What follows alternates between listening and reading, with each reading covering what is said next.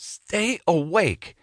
Not long to go now, and it will soon be over," he said, giving himself some relief. Within a matter of minutes, he reached the studios. He carried a good luck charm, which he kept close to his chest pocket daily, and kissed it every morning without fail. The charm was given to him by his spiritual guru and friend.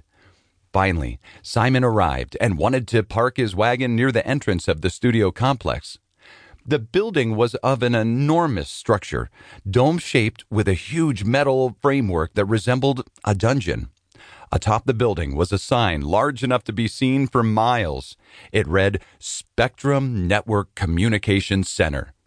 The fact that the car park was in total gridlock and the center's futuristic and alien-like appearance made Simon more nervous than ever.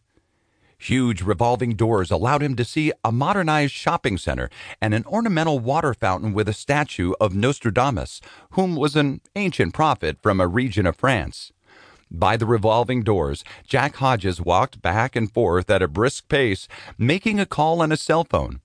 Simon waved at Jack, trying very hard to grab his attention. When this didn't work, Simon, whose mission was to satisfy his audience and make a very good impression, started to shout at Jack, "Hey, I'm over here!" When Jack finally took notice, he turned his phone off. "At last you are here. You haven't been taking pills again. We haven't got long before the show begins. Oh, by the way, a woman rang the office asking for you." Simon wondered who wanted to make contact at short notice. "Did she leave any details or what she wanted?" "I told her to ring back when you're not too busy and told her you're a very important person," said Jack in a jealous tone. While meditating before the show, Simon began to hear voices in his head of a strong, surreal nature. The atmosphere surrounding him grew very cold and isolated, like he wasn't alone anymore in the dressing room. Someone, or something, was sharing his private space with him. The room temperature was dropping at an alarming rate, and he felt more isolated than he ever had before. Being a psychic had its advantages, but sharing his own emotions and privacy was a totally different matter, especially for him.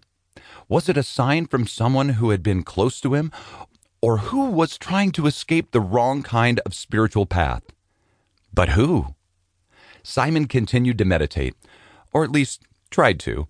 A clear vision appeared of a silhouette, a female with long, silk-like wings, who stood motionless, yet drawn into a pool of blood, like an angel, sinking into a swamp of evil, unnatural thoughts.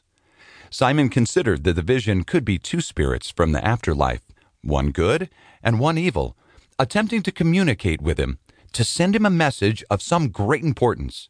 But the time had arrived for his special show. How could he fully concentrate after such an episode?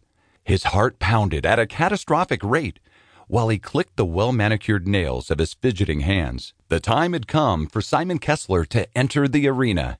He was like a Roman gladiator entering a stadium with a pack of lions.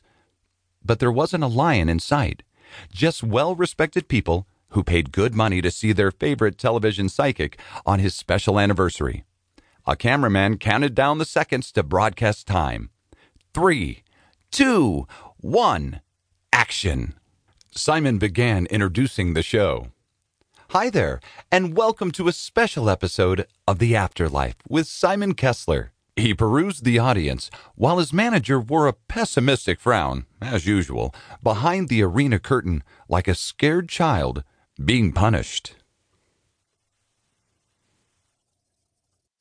Chapter 2.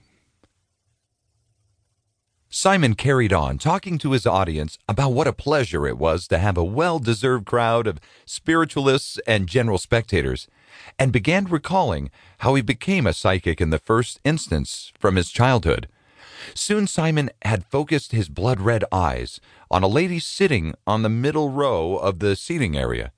She was very tiny in height, and had a squeaky voice to match her frail resemblance of a dwarf. She wore glasses thick-coated with dust. "I have made contact with a person whose name is Sharky. I believe Sharky is connected to that lady sitting over there," said Simon to the frail female. "Who left